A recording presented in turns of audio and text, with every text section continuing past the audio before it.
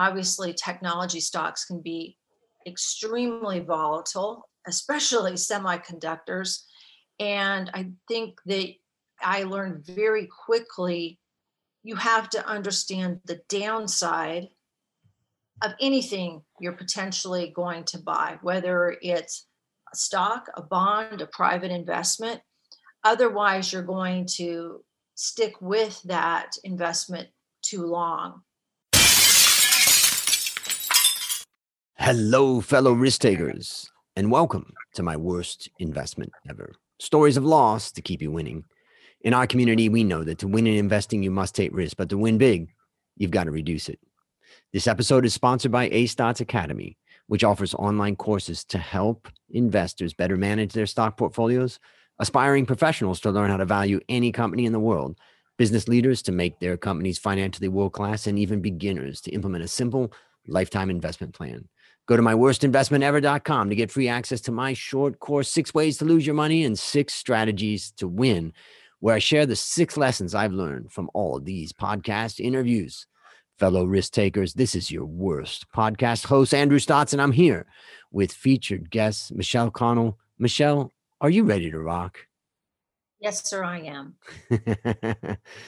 Well, I'm so happy to have you on, and I'm going to tell the audience a bit about you. So, Michelle owns Portia Capital Management, a registered investment advisory firm specializing in the investments of foundations, charities, and high net worth individuals.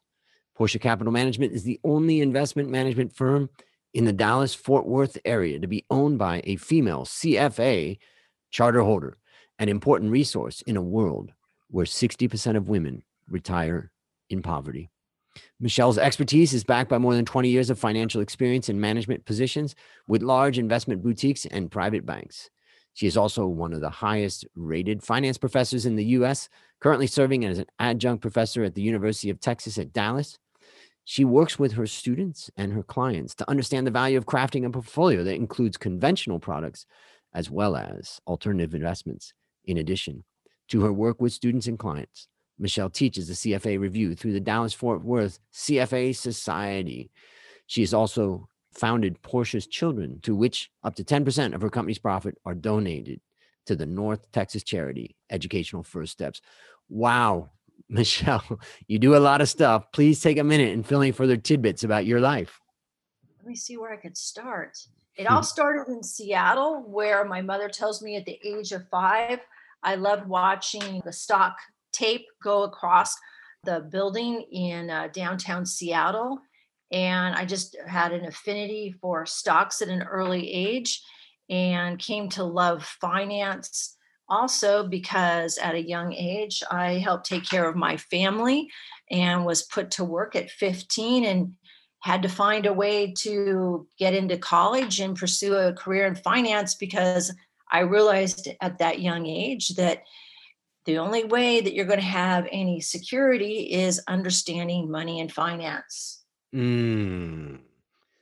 That's interesting. And it's, there's lots of different reasons why people get into the world of finance. And, I think what I can see about your reason of why you came in also is part of your reason, I guess, why you're helping a lot of other people to make some financial, stability in their life. It's interesting you mentioned the statistic that 60% of women retire in poverty. That is the statistic for the United States. I need to qualify that. I don't know what it is for the rest of the world. I'm guessing it would be something similar. I know in parts of Asia, Japan, for instance, is actually worse. I don't Mm, know what it is for Europe. I think the issue is that women are raised to be caregivers, and so they're either taking care of their children or they're taking care of their parents or their in-laws, and so they spend less time in work, less time pursuing their career. And now with COVID, that's actually more of a problem because 1 in 4 working mothers, when polled recently in the United States, said that they're going to pull back on their careers and the number of hours they're working. They're just overwhelmed, with mm. having to oversee their children's education right now. Yeah, it's a lot. And it also, you know, there's a whole nother aspect. And I think of my mother and my father, they worked together on the finances of the family. So my mother knew, you know, what was going on. I think there's a lot of women who may decide to leave it to their husbands, or husbands that don't want to share it with their wives. And, you know, I think that one of the things that is so important is that if you're a woman and you're in a relationship where the husband or the boyfriend is not sharing that information, that it really is important to kind of step up and say, I want to talk about this. I want to be a part of this, because there's so many cases where, you know, women are left out and then all of a sudden disaster strikes. Yes. There's a 90% probability. I probably know way too many statistics, but there's a 90% probability in the United States that at some point during her life, a female is going to be in charge of a family's finances. That doesn't mean, necessarily a divorce. That means you could lose a spouse, they could become disabled, they could become incapacitated. 90% is, it means it's going to happen, right? Mm, It probably is going to happen versus not. What worries me is that a lot of millennial women, at least I got to qualify it again, in the United States, 1 out of 4 they're saying finance and investments it's just too difficult. They won't even go near the subject because they think it's brain surgery or something. It's not. It's just they're a little bit overwhelmed by the subject. And I think also, as you kind of the topic of your podcast, the downside. Women really focus on how much they can lose, whereas men rather typically, to their credit, are more focused on the upside, sometimes to their detriment because they don't realize how much they can lose, but they'll just focus on the upside. Women will focus on the downside. So I think that's why at least 25% of millennial women aren't even doing anything. I mean, they're not even putting their money to work in a 401k. yeah, it's interesting. I mean, in my family, I have 2 sisters and they both have daughters. So I have 5 nieces, no nephews. And those 5 nieces were an inspiration for me to write the book that I wrote called How to Start Building Your Wealth Investing in the Stock Market. I turned that book into an online course because I really saw the value of it. But the idea was, how can I teach my 5 nieces how to invest, even if they're not studying finance and they're not interested in investing, but how can they take care of themselves? So when they turned 18, I gave each of them $3,000 and helped them set up, in their case, a Vanguard account, and start at the age of 18 to build a portfolio of just, a simple thing, which is, a fund that just owns every stock in the world and then contribute. And I think that book and that course, which, I continue to expand, is something that's a good starting point for a young person, and I think that the point is, nowadays, there's enough out there that it's not so scary and overwhelming. It can be, if it starts actually, I think I'm curious what your answer to this to be, but for me, I would say if you delve into the world of finance and it starts to become really complicated, something's wrong. I would totally agree with you. I think it's a lot of knowledge, and sometimes that can be overwhelming. But even in teaching the CFA course, even that isn't brain surgery, or Yep. it doesn't have the difficulty that engineering can have. I can say that because I started studying engineering for a very short period of time and then quickly realized that was not going to work out. So I don't think it's that difficult. I think it's just taking a concerted effort and also having a curiosity. So I think doing what you did with your nieces, giving them the $3,000, having them start a mutual fund account, I think that creates that curiosity. And so then they're willing to delve into it a little bit further, especially when they start to see their account go up, right? I mean, that's a motivator. So if they did it this year during the pandemic, they probably have done pretty well. And so they're, more apt to keep at it. Yep, exactly. All right. Well, that's a great background on you. And then now it's time to share your worst investment ever. And since no one ever goes into their worst investment thinking it will be, tell us a bit about the circumstances leading up to it and then tell us your story. I would say that my worst investment is probably plural. My first area that I analyzed were semiconductor stocks because the men that I worked with in my firm had been so burned by them in the 70s that by the time I got to this private boutique in San Diego in the late 90s, they're like, well, you handle this. And, I don't have a background in engineering. And obviously, technology stocks can be extremely volatile, especially semiconductors. And I think that I learned very quickly you have to understand the downside of anything you're potentially going to buy, whether it's a stock, a bond, a private investment. Otherwise, you're going to stick with that investment too long. So having that upside information, which we all, we want to believe, okay, I'm going to make this percent or, it's going to be worth this amount in a short period of time. But looking at what is the worst or what's the worst case scenario here in terms of what could this be worth if things go sideways with this business. Mm, And a few years later, I think that helped me a lot when I was the head of the tech sector for Wells Fargo right before the tech bubble burst. And I started looking at the downside of a lot of those stocks and had my analysts pull back on what we own. And if we didn't understand a downside in a situation, I was willing to sidestep the upside. mm, And I still follow that today, that practice today, upside capture, downside with anything that I put in a portfolio. And I might that mean like this year I probably didn't hit the cover off the ball and some of my with some of the managers I used, but more often than not, it means I lose less and therefore I make more over time. mm. So tell us about that for just a moment. How could it be that losing less means making more?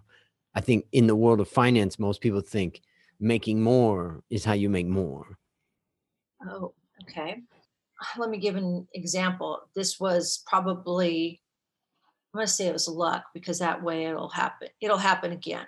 Mm, Coming into the pandemic, I was concerned about some valuations, and I used a manager he had been the head of derivatives at Barclays for a number of years, and now he's the head of derivatives at another major bank. And I saw that he was putting together a portfolio because he was also concerned about potential downside. And so, using option overlays, calls and puts, when the market went down 30 some percent in March, that portfolio, which was a lot of my equity allocation, was down five. hmm. So being able to, only lose five and then pivot when things got cheap and then reallocate, saved me quite a bit of money. And so, no, haven't owned the high flying mega technology stocks, to a great degree. But the fact that I only went down five and I had, allocations to managers that did well in other ways Mm. helped me. And so that example is threaded throughout my portfolios since I started my firm over 4 years ago. Right. And I think the point is too, we're playing, investing is a much longer game than most people realize. Yep. And when you look at losing, big over a long period of time, it just can be so damaging. So let me ask you, what actions would you recommend that our listeners take to make sure that they're managing for their downside, and that they're understanding this and making smart decisions? I think you need to evaluate the upside and downside in the different investments you hold. And that doesn't just mean the individual securities, but that also means within a particular style or market cap. So, we've had some market caps that small growth has started to do well in the last few months. Small cap value is still negative, I think, by more than 12% through the beginning of this week.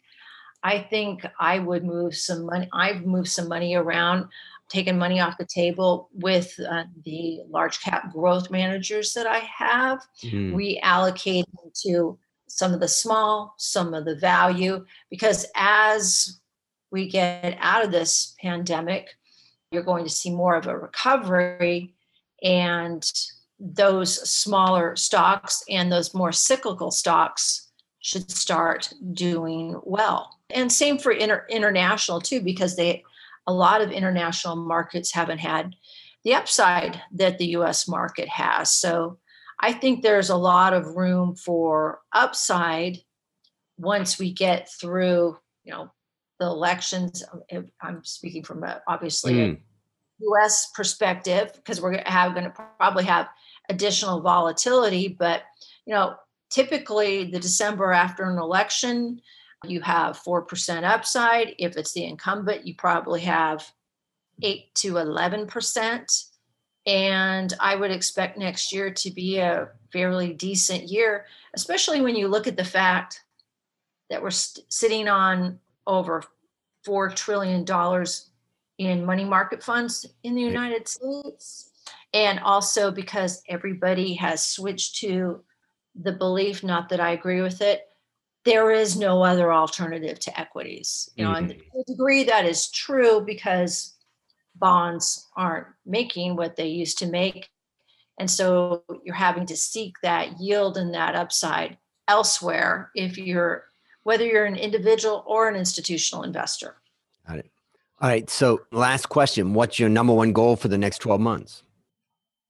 I'm going to say to do well with the reallocations that I just spoke of, and also take advantage on the debt side or the fixed income side of the portfolio. We haven't had a lot of defaults because of all the fiscal stimulus, probably worldwide. So there are a lot of bond managers I know are sitting on heavy allocations of cash, because a lot of the defaults that we would have seen earlier, we're probably going to see beginning of next year, or maybe towards the end of the first quarter. And so you may have some really good opportunities for upside with a lot less risk that's associated with equities. Interesting. That's exciting. Well, listeners, there you have it. Another story of loss to keep you winning. Remember to go to myworstinvestmentever.com to get free access to my short course, 6 ways to lose your money and 6 strategies to win. As we conclude, Michelle, I want to thank you again for coming on the show. And on behalf of A Stotz Academy, I hereby award you alumni status for turning your worst investment ever into your best teaching moment. Do you have any parting words for the audience? Keep reading and keep looking at the downside as well as the upside, and think of it as a long-term game, as you spoke to earlier. It's investing. It's not gambling. That's the way you should approach your retirement and your assets. Beautiful. Well, that's a wrap on another great story to help us create, grow, and most importantly, protect our wealth. Fellow risk takers, this is your worst podcast host, Andrew Stotz, saying, I'll see you on the upside.